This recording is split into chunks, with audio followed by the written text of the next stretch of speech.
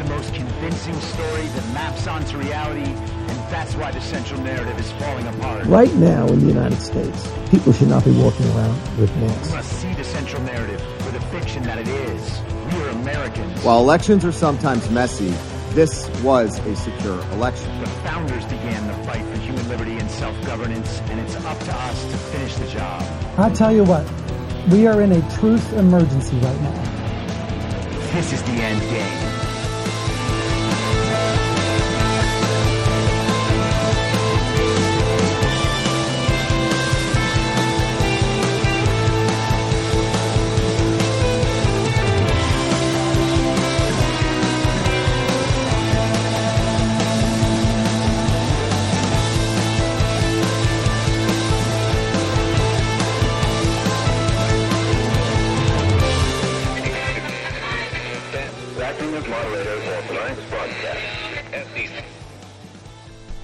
It's Friday, March 25th, 2022, the 429th day of dystopia.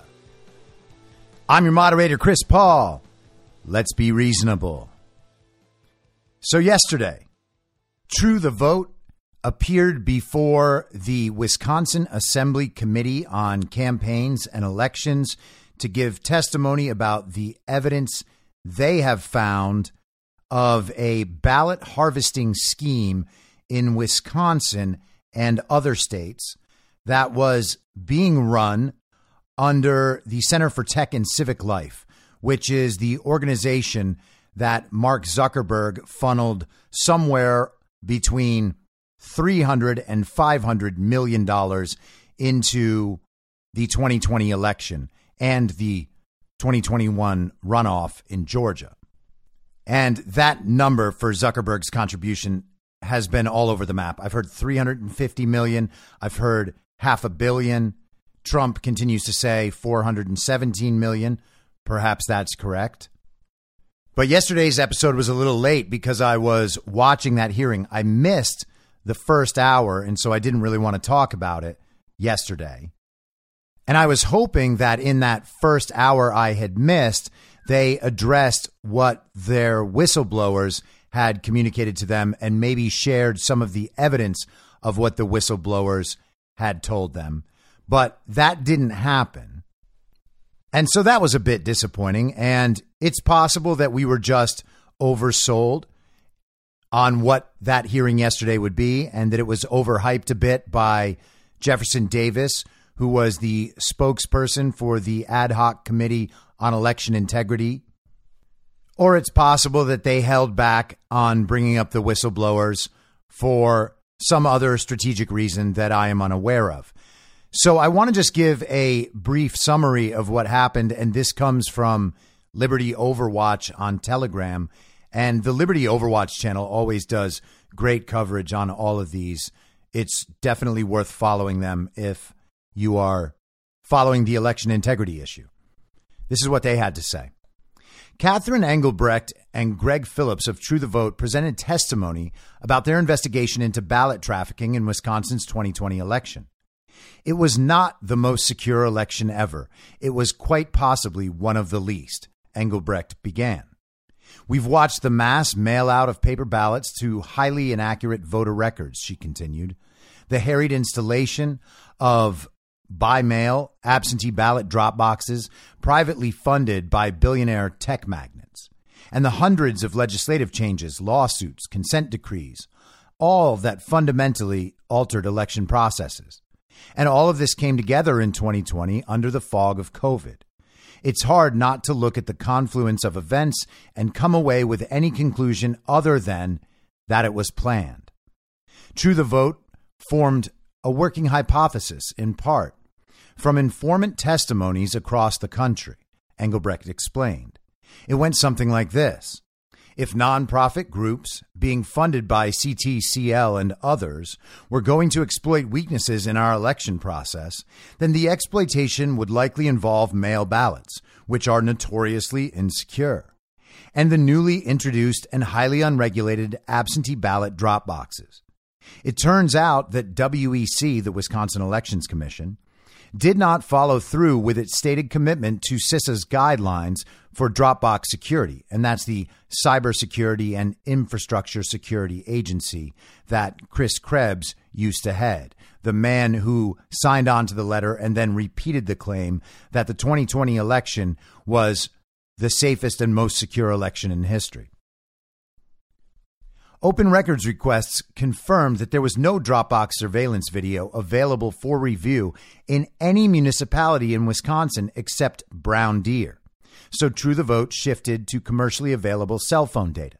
Now, all of those Dropboxes were supposed to have 24-hour video surveillance that would serve as election evidence and, by that standard, should be maintained for 22 months. But, of course, they asked the Legislative Council, one of the assemblymen asked the Legislative Council in the Assembly what the rules were on that. And it turns out that there wasn't a rule addressing that specifically, which means that, yeah, they completely went around election law. But you see, there's nothing that we can really go after them for because we didn't have a specific rule about this very strange and new thing they just decided to do without authority. So, sorry, them's the breaks. You have an illegitimate president, and there's absolutely nothing we can do about it. Apparently, the founders just messed up in the Constitution, and all legal arguments that say otherwise are null and void. And that is the new tactic for people who do not want to decertify the 2020 election. They just simply say, yes, there was fraud, but we can't do anything about it. Robin Vos, the House Speaker in Wisconsin, last week said that there was widespread fraud in the 2020 election. Widespread fraud. But they can't do anything. They need a new AG. They need a new governor.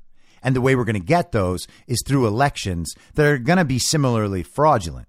But you guys just all have to deal with it. Don't you understand? The group used cutting-edge geofence technology to be able to track cell phones within a few inches.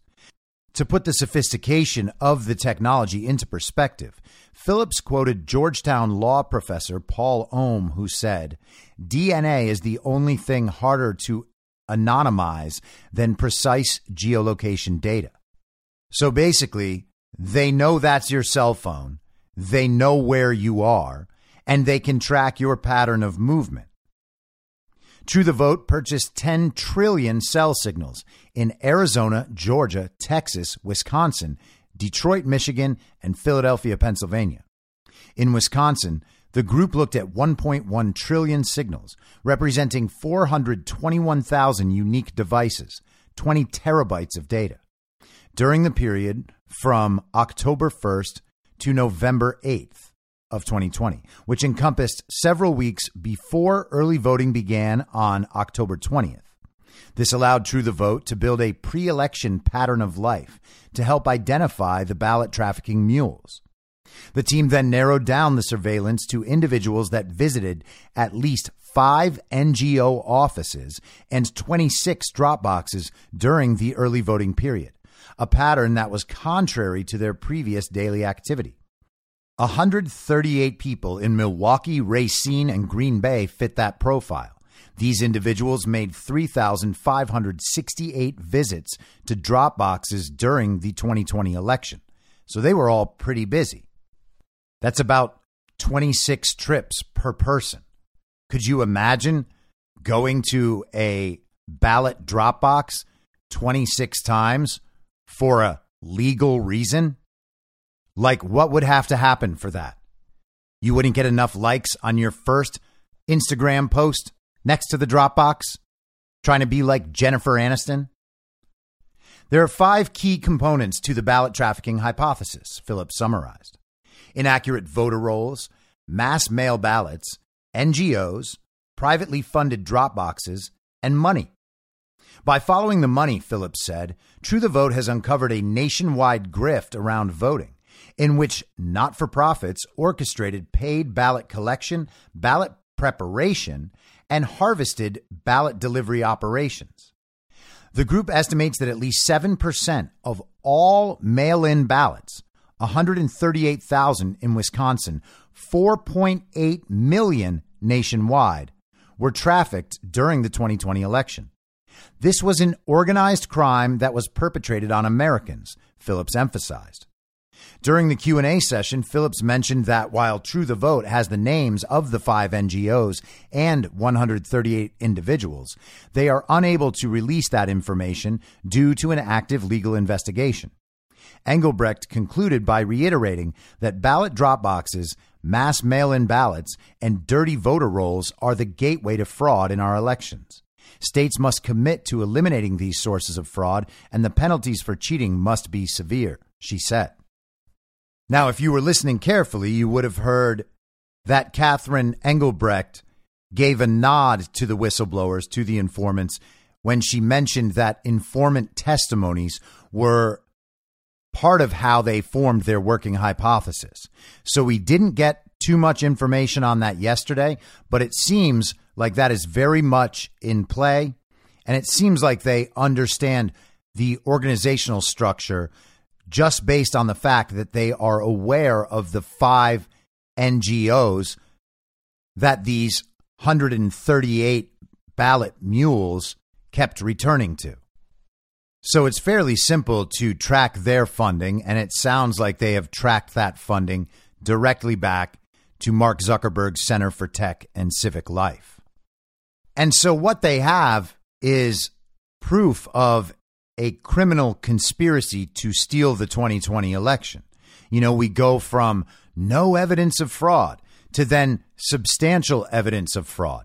And now you layer on intentionality and the organization, a conspiracy to commit voter fraud. And that is what we ultimately have. And I imagine that information will continue to come out. There's the Dinesh D'Souza documentary coming, 2,000 Mules. And that should lay all of this out in a way that even normies understand. So another big thing that happened yesterday that I mentioned briefly is that Donald Trump filed a lawsuit against Hillary Clinton and a slew of other co-defendants, which similarly aims at an enterprise of crime, a criminal enterprise, not one person committing an isolated crime, an organization of people perpetuating many crimes in order to achieve a similar goal. And the case is ultimately a civil RICO case. Boris Epshteyn was on War Room in the afternoon yesterday discussing the case a bit, and he said that it was essentially Donald Trump saying, we're not going to take it anymore. And that may well have been a nod to the significance of Twisted Sister's song within certain segments of the Donald Trump supporter base. But I want to share the introduction to this lawsuit just so that everybody is familiar with what it is. And I'd encourage you, if you have the interest, to actually read the full suit. I especially encourage that if you think that your understanding of the Trump-Russia collusion hoax and everything that surrounded it is kind of hazy.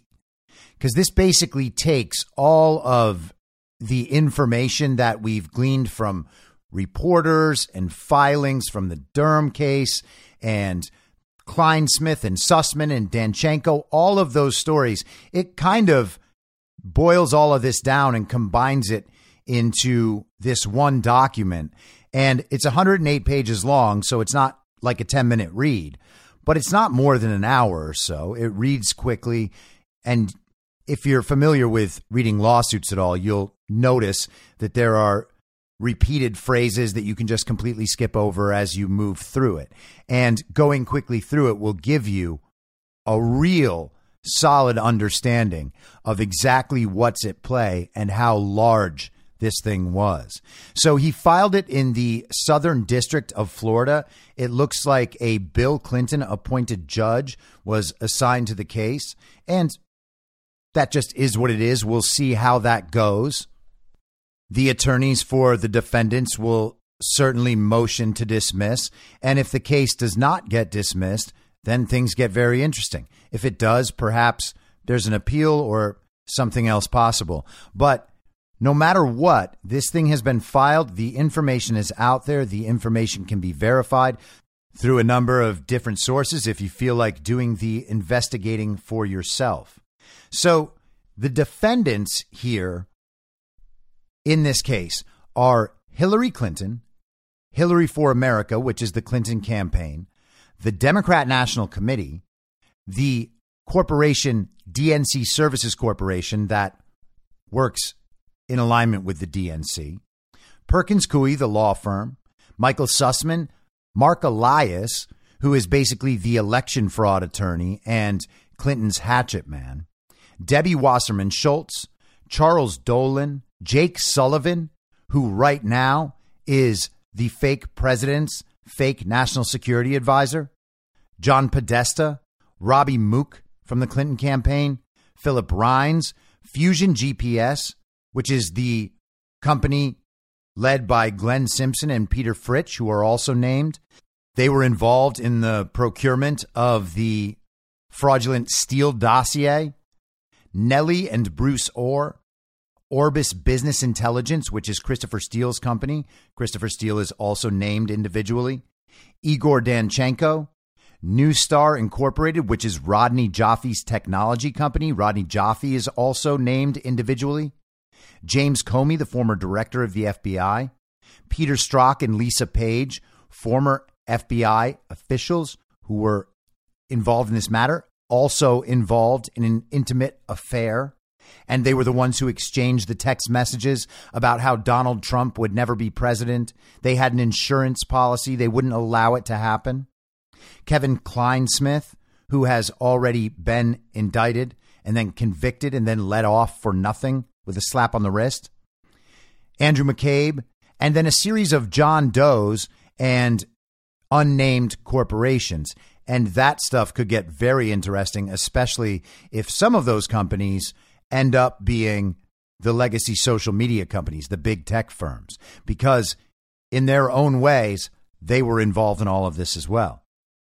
So here's the introduction. In the run-up to the 2016 presidential election, Hillary Clinton and her cohorts orchestrated an unthinkable plot, one that shocks the conscience and is an affront to this nation's democracy.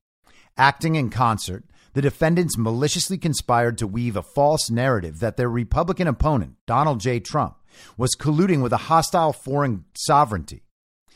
The actions taken in furtherance of their scheme, falsifying evidence, deceiving law enforcement, and exploiting access to highly sensitive data sources, are so outrageous, subversive, and incendiary that even the events of Watergate pale in comparison. And that is exactly right. This is another level. And remember, this is all done with the knowledge of Barack Obama and Joe Biden, who were president and vice president at the time. They are not named in this case. Under the guise of opposition research, data analytics, and other political stratagems, the defendants nefariously sought to sway the public's trust. They worked together with a single self-serving purpose: to vilify Donald J. Trump. Indeed, their far-reaching conspiracy was designed to cripple Trump's bid for presidency by fabricating a scandal that would be used to trigger an unfounded federal investigation and ignite a media frenzy. The scheme was conceived, coordinated, and carried out by top-level officials at the Clinton campaign and the DNC, including the candidate herself, who attempted to shield her involvement behind a wall of third parties. To start, the Clinton campaign and the DNC enlisted the assistance of their shared counsel, Perkins Coie, a law firm with deep Democrat ties, in the hopes of obscuring their actions under the veil of attorney-client privilege. Perkins Coie was tasked with spearheading the scheme to find or fabricate proof of a sinister link between Donald Trump and Russia. To do so, Perkins Coie launched parallel operations. On one front, Perkins Coie partner Mark Elias led an effort to produce spurious opposition research, claiming to reveal illicit ties between the Trump campaign and Russian operatives. On a separate front, Perkins Coie partner Michael Sussman headed a campaign to develop misleading evidence of a bogus back channel connection between email servers at Trump Tower and a Russian-owned bank. Mark Elias, in his mission to obtain derogatory anti-Trump opposition research, commissioned Fusion GPS, an investigative firm, and its co-founders, Peter Fritsch and Glenn Simpson, and directed them to dredge up evidence, actual or otherwise, of collusion between Trump and Russia. Fritsch and Simpson, in turn, enlisted the assistance of Orbis Limited and its owner, Christopher Steele, to produce a series of reports purporting to contain proof of the supposed collusion. Of course, the now fully debunked collection of reports, known as the Steele dossier, was riddled with misstatements, misrepresentations, and most of all, flat-out lies. In truth, the Steele dossier was largely based upon information provided to Steele by his primary subsource, Igor Danchenko, who was subsequently indicted for falsifying his claims. Even more damning, Danchenko had close ties to senior Clinton campaign official Charles Halliday Dolan Jr., who knowingly provided false information to Danchenko, who relayed it to Steele, who reported it in the Steele dossier and eagerly fed the deceptions to both the media and the FBI. This duplicitous arrangement existed for a singular self-serving purpose: to discredit Donald J. Trump and his campaign. At the same time, Michael Sussman, in his hunt for damaging intel against the Trump campaign, turned to New Star Incorporated, an information technology company, and one of its top executives, Rodney Jaffe, a fervent anti-Trumper who had recently been promised a high-ranking position with the Clinton administration, to exploit their access to non-public data in search of a secret back-channel connection between Trump Tower and Alpha Bank. When it was discovered that no such channel existed, the defendants resorted to truly subversive measures, hacking servers at Trump Tower, Trump's private apartment, and most alarmingly, the White House. This ill-gotten data was then manipulated to create a misleading inference and submitted to law enforcement in an effort to falsely implicate Donald J. Trump and his campaign. All of these acts were carried out in coordination with the Clinton campaign and the DNC at the behest of certain Democratic VIPs. And an interesting thing about this lawsuit is that it routinely cites the Durham indictments. This is all highly connected. While their multi-pronged attack was underway, the defendants seized on the opportunity to publicly malign Donald J. Trump by instigating a full-blown media frenzy.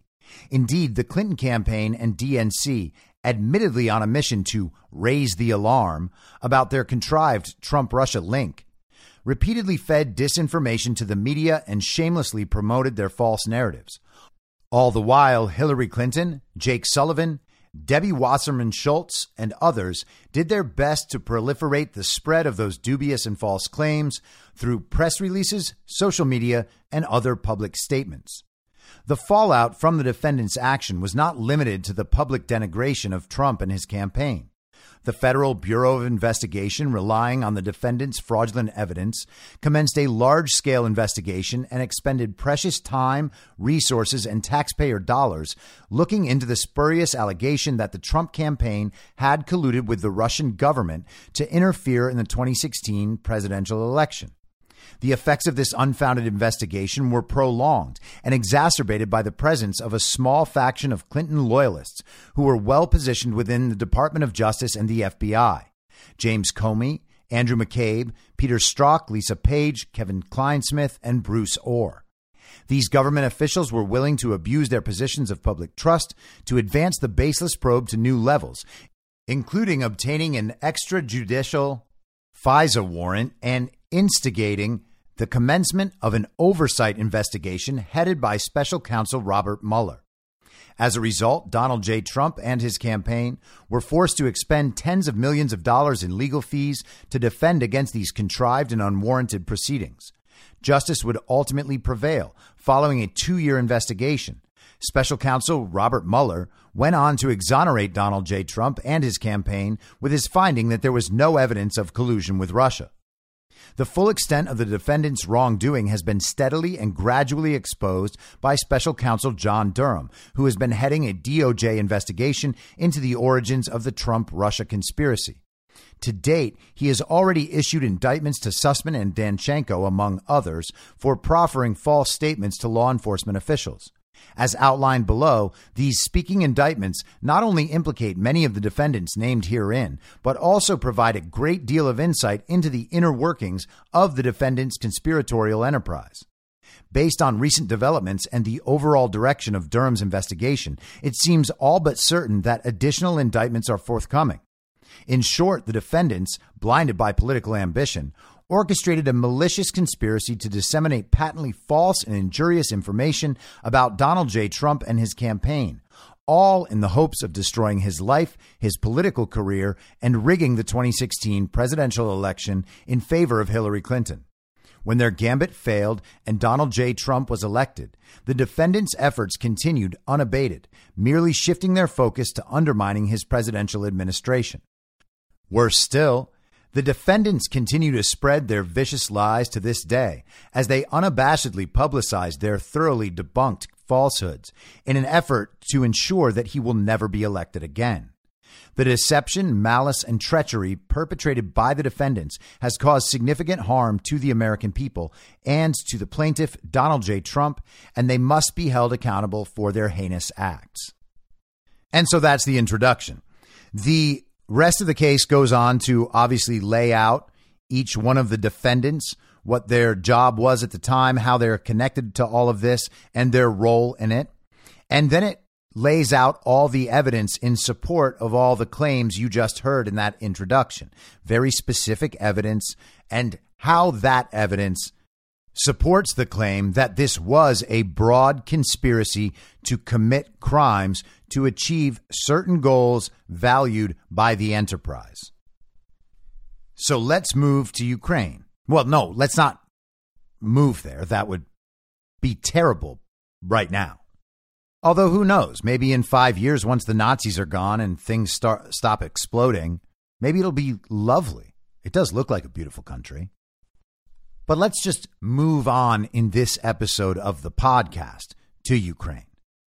Joe Biden was in Poland today, and he was having photo ops with various troops in Poland. And he said this. So, with the Ukrainian people have a lot of backbone. They have a lot of guts, and I'm sure you're observing it. And I don't mean just the military, which is we've been trained in since back when Russia moved into in the southeast Ukraine, but also the average citizen. Look at how they're stepping up. Look at how they're stepping up.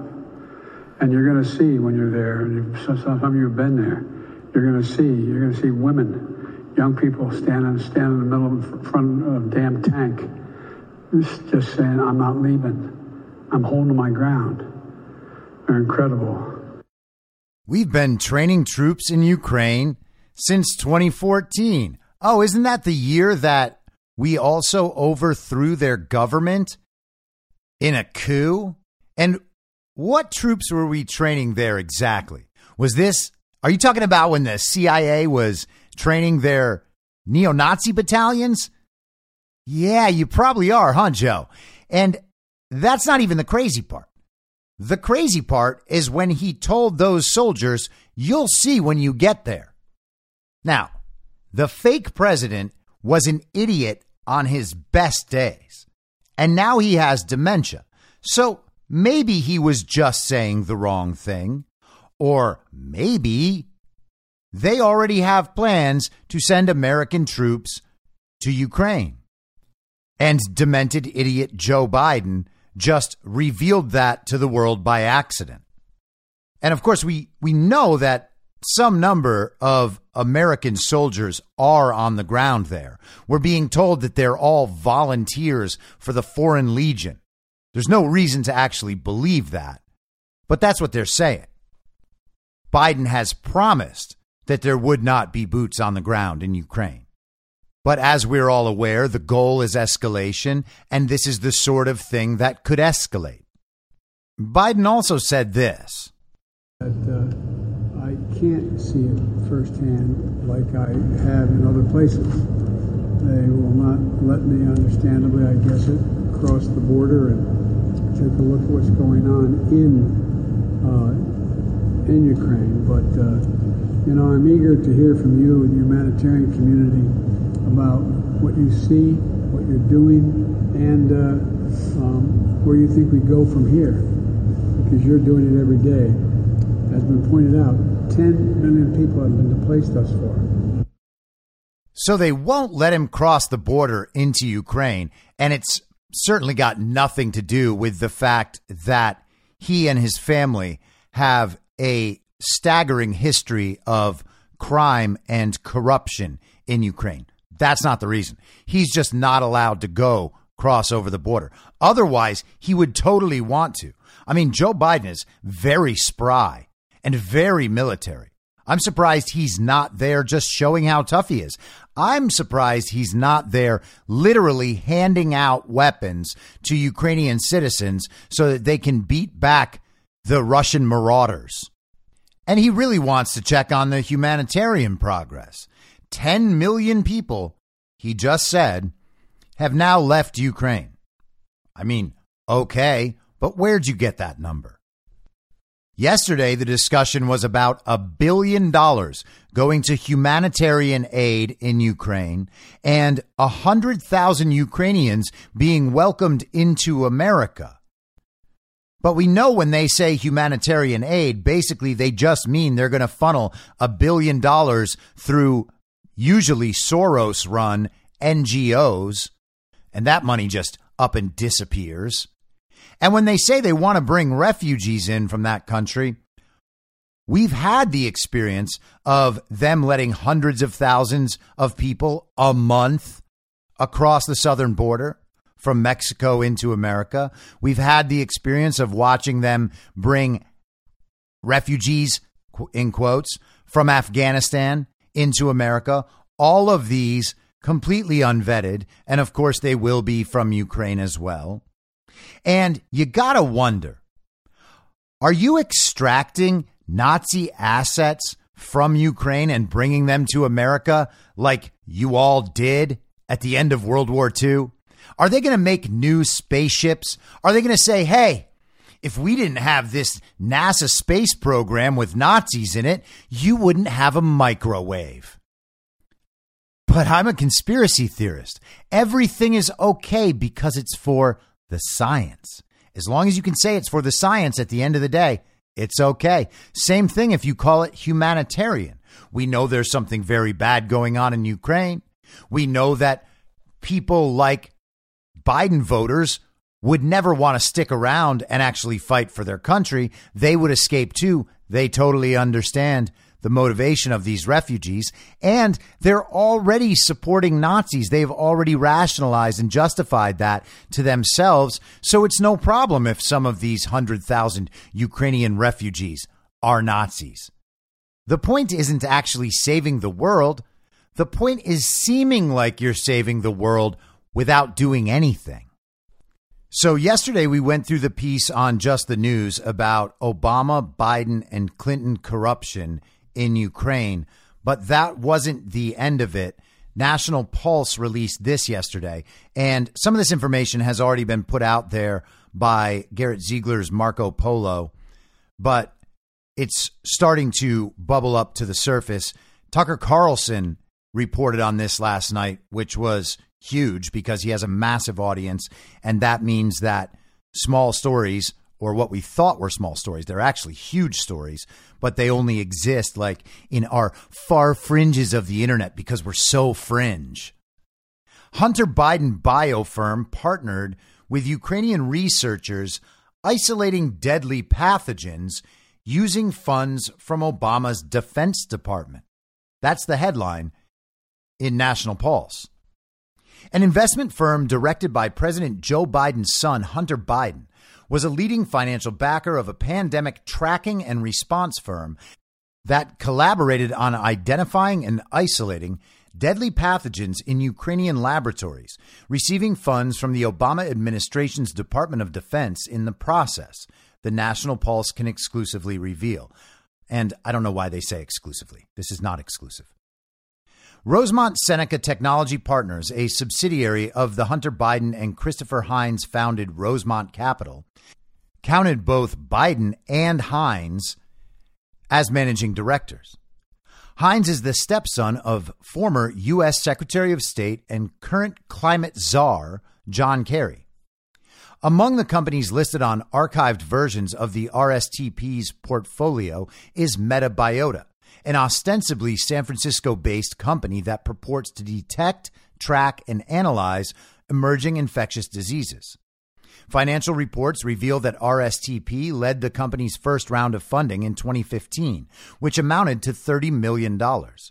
Former managing director and co-founder of RSTP, Neil Callahan, a name that also appears many times on Hunter Biden's hard drive, sits on MetaBiota's board of advisors alongside former Clinton official Rob Walker, who discussed in another unearthed Hunter Biden hard drive email reaching out to the Obama Department of Defense with regard to MetaBiota.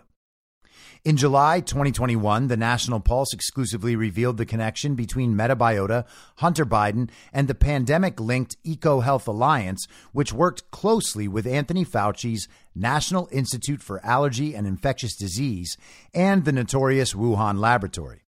Today, we can exclusively reveal an official connection between the Biden-linked pandemic firm and biological laboratories based in Ukraine. In early March, we revealed how these labs were handling especially dangerous pathogens through programs funded by the U.S. government. The potential for such entities to fall into the hands of invading Russian forces has come under hotly disputed scrutiny in recent weeks. A feature in the Science and Technology Center in Ukraine's 2016 annual report recounts a trilateral meeting with Ukraine, Poland, and the United States regional collaboration on biological security, safety, and surveillance. The article describes, in particular, an October 2016 meeting involving U.S. military officials and their Ukrainian counterparts discussing, quote, cooperation in surveillance and prevention of especially dangerous infectious diseases, including zoonotic diseases in Ukraine and neighboring countries, end quote. In attendance were representatives from the Biden-linked MetaBiota, roughly 1 year after Hunter's investment funds put cash into the company. Attendees also included members of the U.S. Department of Defense, Defense Threat Reduction Agency, Black & Veatch, and MetaBiota corporations, and members of the Science and Technology Center in Ukraine. The meeting focused on existing frameworks, regulatory coordination, and ongoing cooperative projects in research, surveillance, and diagnostics of a number of dangerous zoonotic diseases, such as avian influenza, leptospirosis, Crimea-Congo hemorrhagic fever, and brucellosis, explains the summary. A separate page from the STCU website details another meeting between MetaBiota representatives, Ukrainian scientists, and U.S. Department of Defense officials aimed at increasing collaboration while attending a swine fever workshop just months later. In the framework of the workshop, special breakout meetings of Ukrainian scientists with their European and American counterparts were jointly organized by the STCU, DTRA, that's the Defense Threat Reduction Agency, and MetaBiota Incorporated. During those breakout meetings, specialists from each country worked to establish effective contacts in order to encourage future cooperation, as well as to identify future scientific projects with Ukrainian and Western veterinary institutions in the area of ASF control and investigation. Government contracts also corroborate the working relationship between MetaBiota, Ukrainian laboratories, and the U.S. Defense Department, with the firm receiving an $18.4 million grant from the U.S. agency in 2014. A total of $307,091 allocated to MetaBiota on September 25th was itemized for Ukraine research projects. And isn't that amazing? Everything in Ukraine always happens to start in 2014. Well, some of the things start in 2005, the original coup.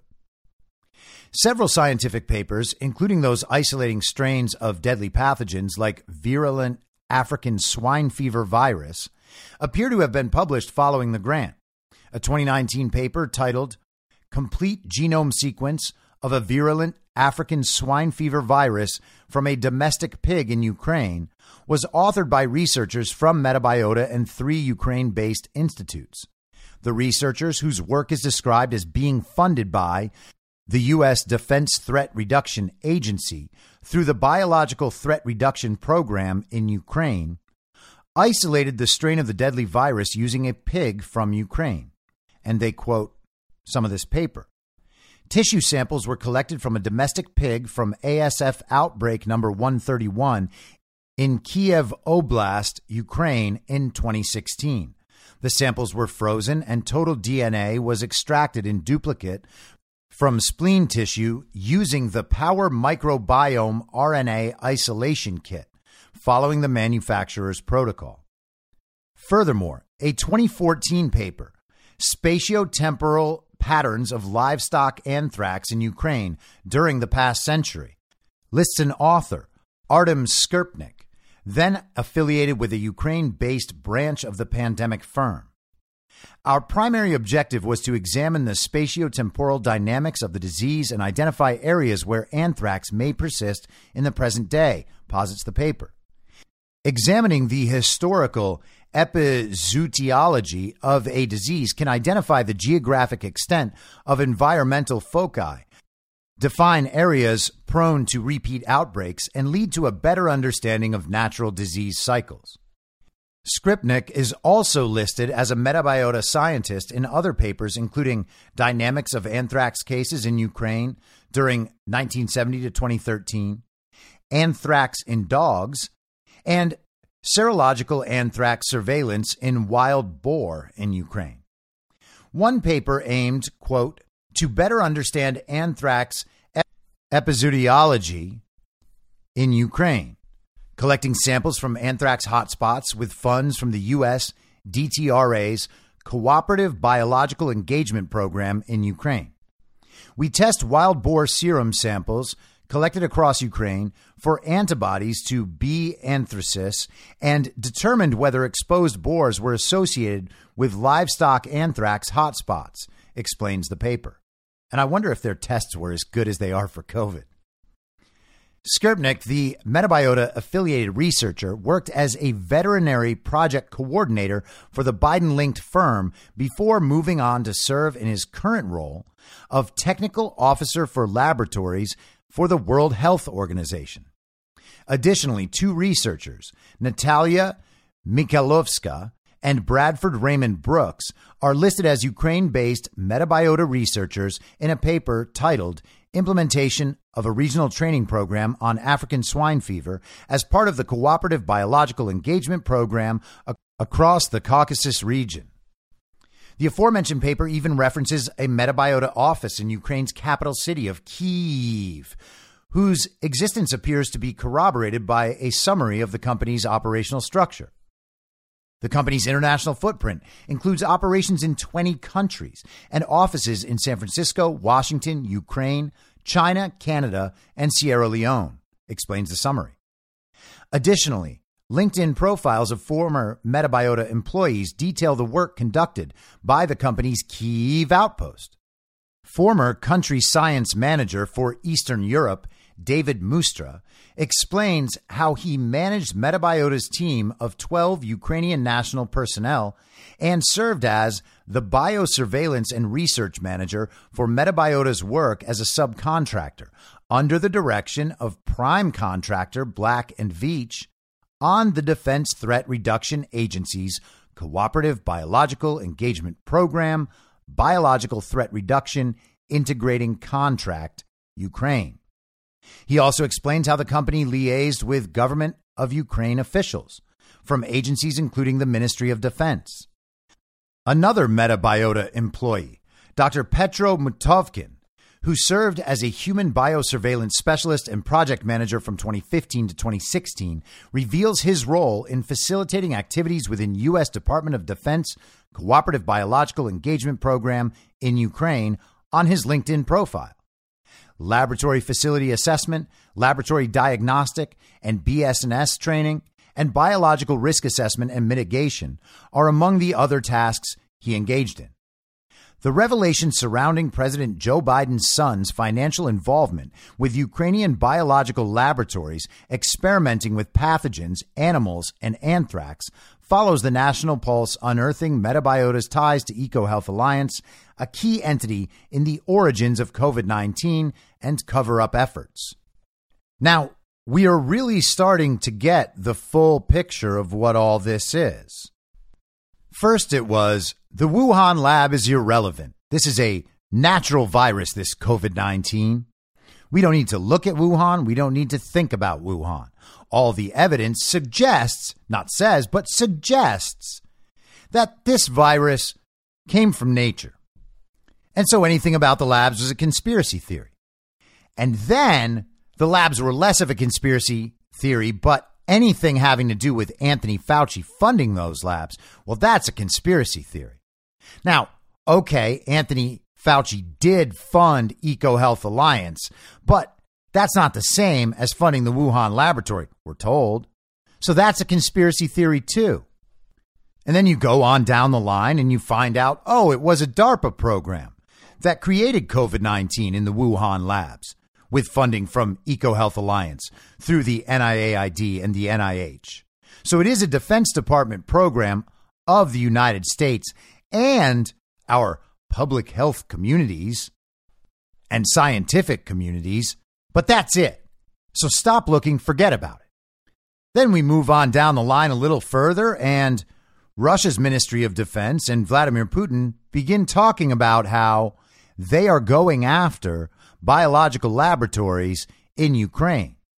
And that was after the U.S. Embassy in Ukraine started deleting documents about those biolabs. And you got to give a shout out to BioClandestine out there who kind of made this story break on Twitter.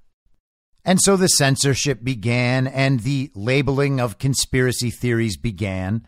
And then Victoria Nuland herself came out and told Marco Rubio that we actually do have biolabs there, but they're not bioweapons labs. Although, if what's in those labs that are not bioweapons labs happen to fall into the hands of Vladimir Putin, well, it's certainly possible that he could use what's in there as a bioweapon. But these are not bioweapons labs, and they're not funded by the Pentagon, except, you know, they are funded by the Pentagon, but it's not under U.S. supervision. I mean, it is, but not directly. We have companies for that, like Metabiota and Black & Veatch. And was Hunter Biden directly involved in Metabiota? Yes. But if you put all these facts together and think about them at the same time, well, then it becomes a conspiracy theory. And speaking of how these things become conspiracy theories, there was a really excellent piece of journalism in an outlet called Mint Press News this week. This is from March 22nd. Ukraine's propaganda war, international PR firms, DC lobbyists, and CIA cutouts. This is Dan Cohen. Since the Russian offensive inside Ukraine commenced on February 24th, the Ukrainian military has cultivated the image of a plucky little army standing up to the Russian Goliath. To bolster the perception of Ukrainian military mettle, Kyiv has churned out a steady stream of sophisticated propaganda aimed at stirring public and official support from Western countries. The campaign includes language guides, key messages, and hundreds of propaganda posters, some of which contain fascist imagery and even praise neo-Nazi leaders. Behind Ukraine's public relations effort is an army of foreign political strategists, Washington, D.C. lobbyists, and a network of intelligence-linked media outlets. Ukraine's propaganda strategy earned it praise from a NATO commander who told the Washington Post, quote, "They are really excellent in Stratcom, media, info ops, and also psyops," end quote. The Post ultimately conceded that, quote, "Western officials say that while they cannot independently verify much of the information that Kyiv puts out about the evolving battlefield situation, including casualty figures for both sides, it nonetheless represents highly effective Stratcom." You got that? Western officials cannot verify any of this information, but it's still really good strategic communications, and that's very reassuring. We don't know if any of it is true, but we do know that it's effective. Now, if you're going to challenge such an effective narrative that we are producing, you at least have to have some evidence. And if you have evidence of everything, well, then we'll just call it a conspiracy theory, and we're going to make sure no one believes you. Key to the propaganda effort is an international legion of public relations firms working directly with Ukraine's Ministry of Foreign Affairs to wage information warfare. According to the industry news site, PR Week, the initiative was launched by an anonymous figure who allegedly founded a Ukraine-based public relations firm. From the first hour of the war, we decided to join the Ministry of Foreign Affairs to help them distribute the official sources to show the truth, the nameless figure told PR Week. This is a hybrid war, the mix of bloodily struggling fight with a huge disinformation and fake campaign led by Russia. Now, that is not very good English, but we'll take it. I think we all get the point. They believe that the actual events on the ground and what's happening are only one part of the story. The other part is making sure that those actual events aren't known at all, and we only have the story. According to the anonymous figure, more than 150 public relations firms have joined the propaganda blitz. 150 PR firms all working together to give the public in the West a false story about Ukraine, or an unverifiable story, let's say.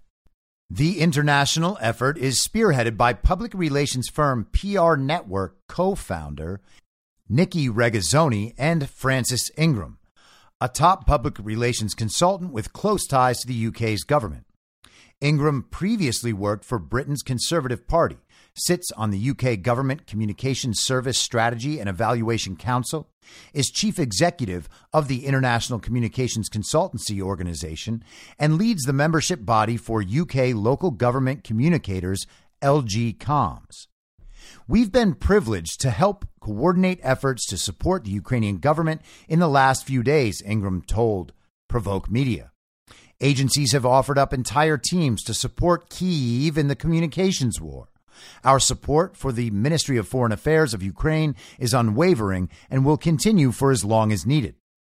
With an anonymous Ukrainian figure joining two of the top public relations figures in the Kyiv government's propaganda blitz, Ukraine's Ministry of Foreign Affairs distributed a dossier folder with materials instructing public relations agencies on key messages, approved language, content for debunked propaganda constructs, far-right, and neo-Nazi propaganda.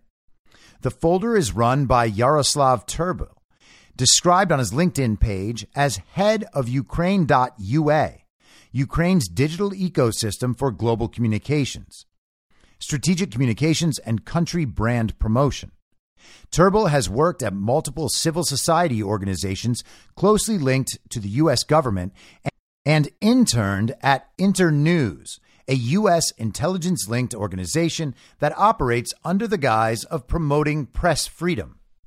Among the propaganda constructs distributed in the dossier is a video of the Snake Island incident, which was quickly proven false, in which Ukrainian border guards stationed on a small island were reported to have been killed after they told an approaching Russian warship that had urged them to surrender, "Go F yourself."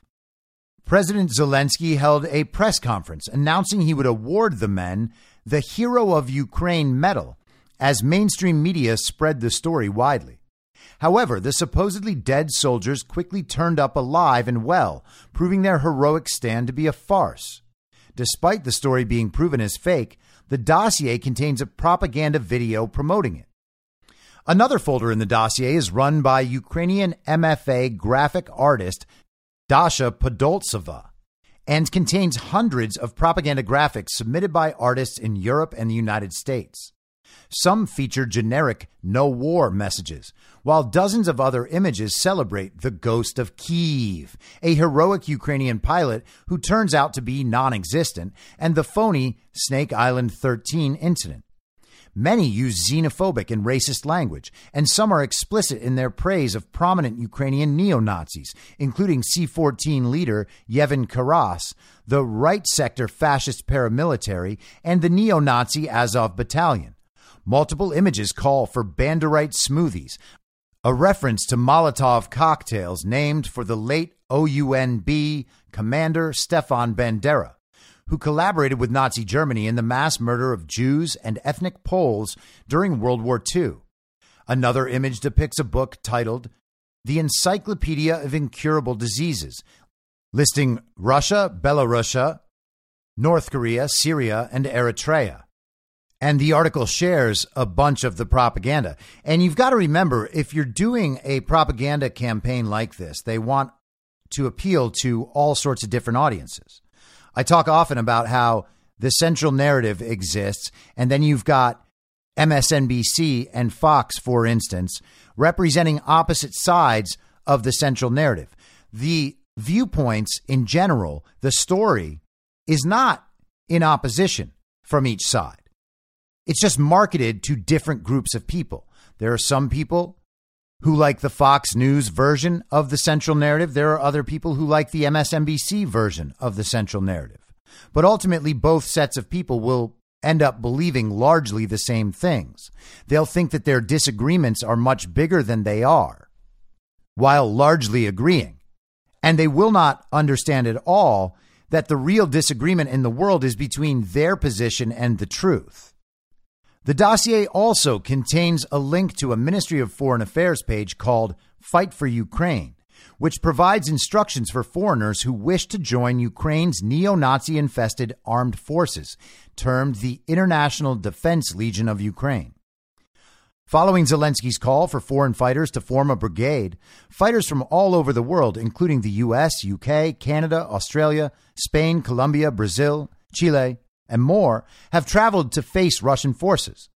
Others with no combat training or experience have arrived for war tourism, what one British soldier called bullet catchers, and what our media likely calls, the Russians are attacking civilians.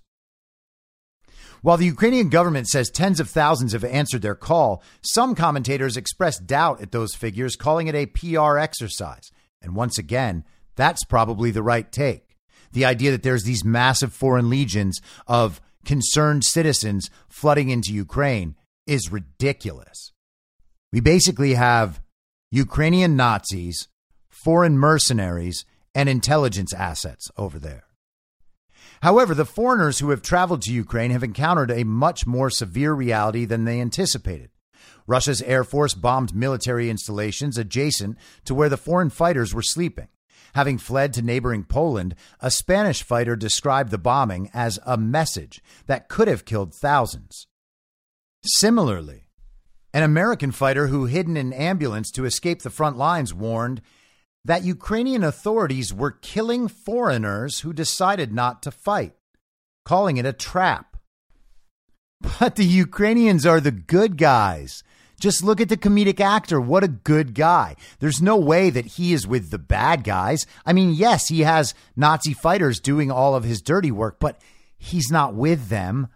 They're not run out of Kyiv. I mean, they are, but like you just have to disconnect them in your head so that you can tell other people that you stand with Ukraine. One document inside the dossier delineates acceptable language on the conflict with Russia, as determined by the Ukrainian government. Such Russian cliches like referendum in Crimea or will of the people of Crimea are absolutely unacceptable, the document states, in reference to the 2014 overwhelmingly successful referendum to separate from Ukraine. And that's weird. They had a referendum in Crimea. Crimea wanted to leave Ukraine.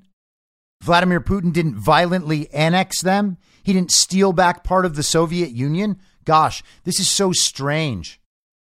The document deems unacceptable the terms civil war in Donbass, internal conflict, conflict in Ukraine, and Ukrainian crisis, to describe the Ukrainian military's war with the breakaway publics of the Donbass region. This, despite the fact that the Office of the United Nations High Commissioner for Human Rights estimates that 14,200 people, including 3,404 civilians, have been killed in internal fighting in Ukraine since 2014. In place of these phrases, the document calls for the use of the terms armed aggression by the Russian Federation in Donbass, international armed conflict, Russian war against Ukraine, Russian-Ukrainian conflict, and armed conflict. And this is one of those moments where you have to recognize that the things you're not allowed to say, that's all coming from somewhere, and it's for a purpose. The things that you are not allowed to say are the things that do the story harm, that do the narrative harm. That's why you're not allowed to say them. If you are being censored, then what is happening around you is a propaganda campaign. They are not only presenting a false reality, but they are preventing people from accessing truth. There are two sides to the propaganda, two sides to the censorship. And I actually forgot to mention this yesterday when I was talking about how Spotify had taken down an episode of mine on the Ukrainian biolabs. They're not only censoring me, okay? Everybody has to understand this. They are censoring your ability to get information. And they do it in very subtle ways. If I didn't tell you that my episode from March 9th had been taken down by Spotify, and you listen to podcasts on Spotify, you would just think that I missed that day, that I didn't put up an episode. You don't realize that you are getting the product of censorship. So the question then becomes, what else are you missing? What else is being censored? And then the question for you becomes, how long will you remain on a platform that censors information and makes it so that you can't fully inform yourself in the way you like to? Another document titled Key Messages contains specific propaganda claims that were widely disseminated in mainstream Western media, but which have since been discredited. One section claims, quote, the entire Europe was put on the brink of a nuclear disaster when Russian troops began shelling the largest in Europe, Zaporozhye nuclear power plant. However, International Atomic Energy Agency's Director General Rafael Mariano Grossi said that the building hit by a Russian, quote, projectile at Zaporozhye was not part of the reactor, but instead a training center. Russian troops also left Ukrainian workers to continue operating the plant. Another section thanks Turkey for the decision, quote, to block the access of Russian warships to the Black Sea, end quote. However, Turkish President Recep Erdogan closed the Bosphorus and Dardanelles Straits to all military vessels, preventing both NATO and Russian vessels from accessing the Black Sea.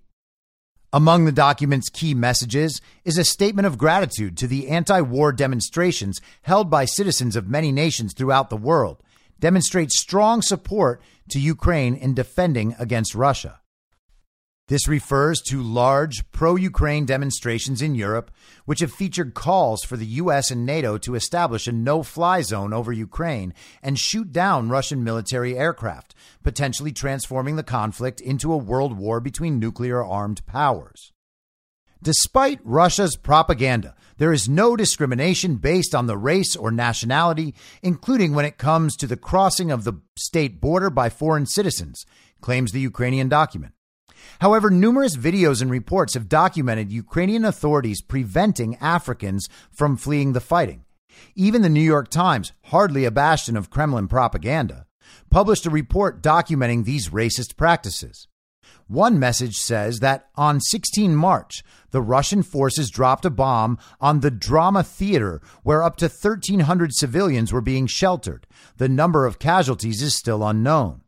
However, as Max Blumenthal reported, the explosion appears to be the result of a false flag operation designed by the neo-Nazi Azov battalion and aimed at triggering a NATO intervention. Another anonymously penned investigation shows how Ukrainian public relations firms have used targeted advertisements to AstroTurf, Russian internet and social media networks with messaging calling to economically isolate Moscow and stop the war. This effort is led by Bezlepin Evgeny Vitalievich, who uses the alias Evgeny Korolev, along with Pavel Antonov of the Targetorium organization. From behind his Korolev pseudonym, the Ukrainian information warrior composed a post on his Facebook page, now private, boasting that his firm's Facebook ads achieved 30 million hits in 3 days. At the same time, Facebook has blocked Russian state-owned media outlets from running ads and monetizing content. Several fake accounts for media outlets like Russia 24 have sprung up, burying the authentic account under a series of imposters. Facebook has also marked statements from Russian officials, including the Ministry of Defense, as false. And what you have there is a global corporation taking it upon themselves to take sides in a war and become part of the propaganda mechanism. This is the same Facebook who is funding election fraud and censoring American citizens. The magnitude of criminality inside the big tech organizations is hard to even imagine. This campaign has reportedly been carried out upon recommendation from StopFake, a self-described fact-checking outlet that is funded by the National Endowment for Democracy, Atlantic Council, Czech and UK foreign ministries, and the International Renaissance Foundation, which is funded by billionaire George Soros's Open Society Foundation. StopFake was hired by Facebook in March 2020 to, quote, curb the flow of Russian propaganda, end quote, but was found to be employing multiple figures closely tied to violent neo-Nazis. The journalist who co-authored the expose received death threats and ultimately fled Ukraine. Those revelations have apparently not prevented Facebook from relying on the organization for censorship guidance.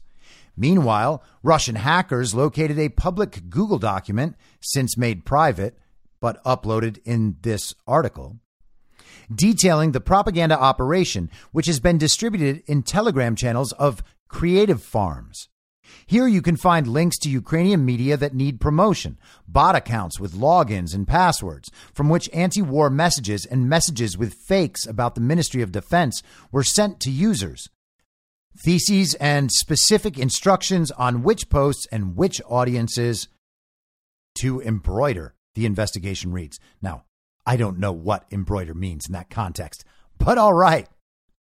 Another campaign is run by Natalia Popovich, the founder of the public relations agency One Philosophy in Kyiv. Popovich's LinkedIn profile shows she has worked with the U.S. State Department and advised former President Petro Poroshenko. She is also co-founder and board member of Ukraine Crisis Media Center, a propaganda arm funded by the U.S. Agency for International Development, the National Endowment for Democracy, the U.S. Embassy, and NATO, among others. Isn't that great? These international bodies, including the United States and George Soros, helping to fund and supply Ukrainian propaganda? Gosh, what a world we live in. Thank goodness our country is making sure that they control what we believe. A Campaign Asia article profiles several public relations firms involved in the effort. Among them is Richard Edelman, CEO of Edelman PR. Edelman is also a member of the Atlantic Council's Board of Directors and the World Economic Forum. Geopolitics has become the new test for trust. We saw this with the allegations of human rights abuses in Xinjiang, and the war between Ukraine and Russia has only reinforced it, he said, linking the U.S. propaganda campaign surrounding China's de-radicalization campaign for Uyghur Muslims. An article in PR Week profiles several figures partaking in what they describe as a PR army that is fighting on the informational front line against Russia's, quote, barbaric genocide of Ukrainians, end quote. Propaganda is the same as real lethal weapons, declares Marta Zhumaha, PR manager at healthcare company Better Me. Julia Petrick, head of public relations at MacPaw, offers a list of approved media outlets authored by her colleague Tetiana Branitska, a former employee of Ukraine's Prosecutor General's office. The list includes Russian and English language sources, as well as Telegram channels. However, these, quote, verified sources that objectively cover what is happening in Ukraine are anything but independent. Most of them are tied to the U.S. and European governments and billionaire foundations.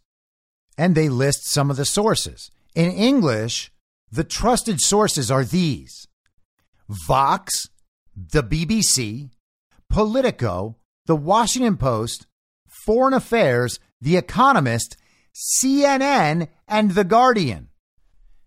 And in Russian language, they have a BBC Russia. That's trustworthy too. Among the Telegram channels listed are Radio Svoboda. And Svoboda, of course, is the neo-Nazi party there. While the public relations firms distribute content, CIA cutouts and billionaire foundations run the media outlets they derive it from. At the core of this operation is a project called the Russian Language News Exchange that was the product of a network of opposition media outlets founded in 2016 that operate in post-Soviet countries, as revealed by an investigation by the Russian media agency RIA-FAN. In July 2021, a group of journalists flew to Warsaw for media training after being exempted from coronavirus-related restrictions and quarantine orders by Poland's top medical authorities. Thank goodness they got those journalists in there. Among the 6 journalists were Andrei Lipsky, deputy editor-in-chief of Novaya Gazeta, and Yulia Fedov, CEO of Hromadski TV Media, one of the most watched networks in Ukraine. Hromadski's financial reports show it is funded by numerous governments and foundations, including the U.S. Embassy in Ukraine, the Ministry of Foreign Affairs of Denmark, the Swedish International Development Cooperation Agency, the European Endowment for Democracy, and Free Press Unlimited. Silicon Valley billionaire Pierre Omidyar was also involved in creating the outlet. Why is it that they need such an elaborate network of media outlets and media figures and PR firms to tell the rest of the world what's going on in Ukraine? And why do they employ propaganda and censorship to do it? Seems like they must be protecting some kind of international corruption there. And now I'm jumping down a bit for the interest of time because I know this is running long. This article really is worth going through on your own. While public relations firms and intelligence-linked propaganda operations target the public, Washington, D.C. lobbyists are agitating in Congress to extend the war in Ukraine. Daniel Vadich, a registered foreign agent and lobbyist for the Ukrainian Federation of Employers of the Oil and Gas Industry, the largest in Ukraine, is working on behalf of Volodymyr Zelensky to lobby members of Congress to approve more weapons shipments to Ukraine. Now the head of Yorktown Solutions, he previously advised Ted Cruz and Scott Walker's campaigns and is a non-resident senior fellow at the Atlantic Council. Stingers, javelins, and let's figure out the fighter aircraft issue, he told Politico, claiming Russia is attempting to carry out a genocide and depopulate certain areas of Ukraine. Again, there's absolutely no reason to believe that's true. Vadich also wrote Zelensky's March 16th speech to U.S. Congress, in which he quoted Martin Luther King's I Have a Dream speech, calling for a no-fly zone over Ukraine. Now that is insane. What a terrible speech that was, by the way, as well. Ukrainian permanent representative at the United Nations, Sergei Kislytsa's February 23rd speech to the United Nations General Assembly was written by D.C. lobbying firm SKD Knickerbocker Managing Director Stephen Krupin, a former senior speechwriter to President Barack Obama who worked extensively on Biden's 2020 campaign. And SKD Knickerbocker was also the PR firm that was a liaison between the big tech firms and government organizations like the California Secretary of State's office and the National Association of Secretaries of State. They were the liaison that facilitated the censorship on the big tech platforms of content that the Secretaries of State's offices around the country found inconvenient in perpetuating their narrative about election fraud. Well, their narrative was about how safe and secure the elections are. But SKD Knickerbocker was literally on the email unearthed through FOIA by Judicial Watch, where my face appears in a censored post requested to be censored by the California Secretary of State's office. Most prominent among the registered lobbyists promoting Ukrainian government and business interests is Andrew Mack, who also contributed to writing Zelensky's speech to Congress. Mack registered as a lobbyist for Zelensky in 2019 and runs the Washington, D.C. office of Ukrainian law firm Astor's Law. The lobbying firm Your Global Strategy, founded by Shai Franklin, who has been affiliated with numerous Zionist organizations, including the World Jewish Congress and Anti-Defamation League, is also using its influence with local officials in the U.S. Franklin has set up meetings between Kharkiv Mayor Ihor Terekov and U.S. mayors, including Eric Adams in New York City, Michelle Wu in Boston, and Lori Lightfoot in Chicago. Isn't that impressive? How do all of these global communists find one another? Isn't that amazing? A Ukrainian mayor needs relationships with the mayor of New York and Boston and Chicago, all of whom are diehard communists. He is also attempting to set up a meeting between U.S. officials and the mayors of Odessa and Kyiv. A media outlet owned by the mayor of Kyiv's wife recently featured a presenter calling for genocide against Russians, beginning with children. Franklin said he's working with Ukrainian President Volodymyr Zelensky's administration to help set up virtual meetings between the mayors of Odessa and Kyiv and U.S. counterparts. Maryland-based lawyer Lucas Jan Kazmarek is also working on behalf of the Ukrainian Ministry of Defense to increase U.S. weapons shipments, specifically seeking to arrange shipments of guns from Keltec CNC Industries based in Cocoa, Florida, to the city of Odessa, Ukraine. Former U.S. Ambassador to Russia Michael McFaul described the network of public relations professionals and lobbyists surrounding Zelensky. These are people around Mr. Zelensky who are like the intermediaries and interlocutors. They've been interacting with the American elites and American media for a long time, he said. McFaul and John E. Herbst, former U.S. ambassador to Ukraine and senior director of the Atlantic Council's Eurasia Center, act as informal advisors to Zelensky. McFaul told Politico that he speaks to Ukrainian government officials probably every day and has, quote, helped them make connections with NBC or MSNBC producers. McFaul recently told MSNBC's Rachel Maddow that, quote, Hitler did not kill German-speaking people and has faced accusations of Holocaust denial. Zelensky also held a strategic video call with McFaul before he spoke to House Democrats. With a powerful Russian military fighting alongside DPR and LPR forces, the Ukrainian military's defeat seems to be imminent unless the United States and NATO directly confront Russian forces, a scenario President Biden has already ruled out. Lobbyists nevertheless persist in their campaign to portray the Ukrainian military as underdogs, scoring blow after blow against the Russian hordes. In doing so, they help extend the war and continue the carnage. Now consider the big picture of all this. We are getting a story about what's happening in Ukraine. You can see the network of organizations involved in crafting this story and propagating the story, even though it's entirely false.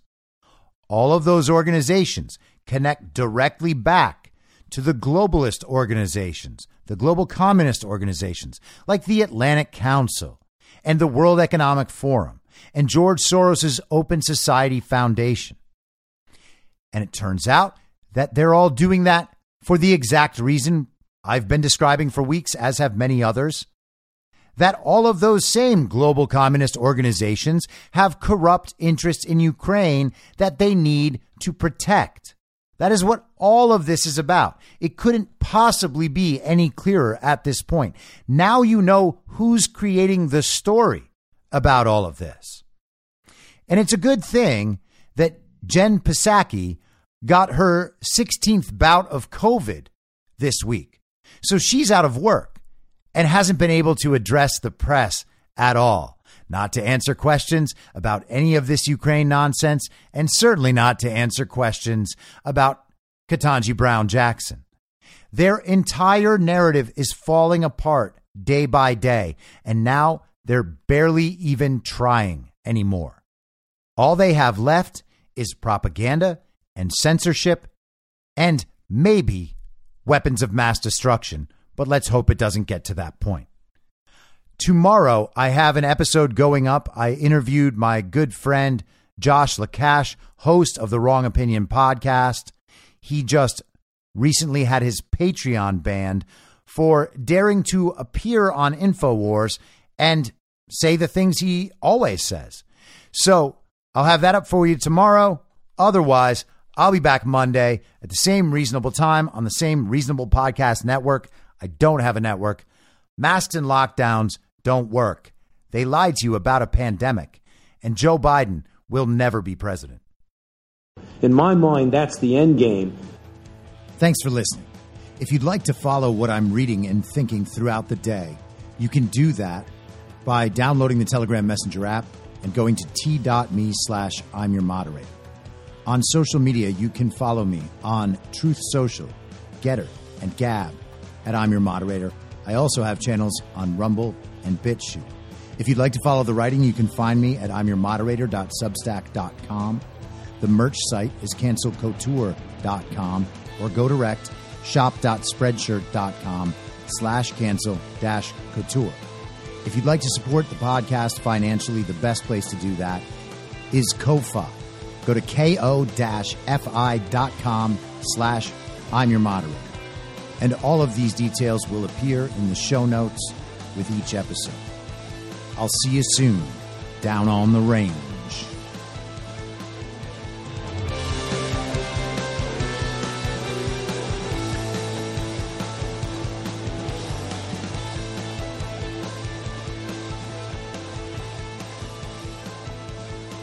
It's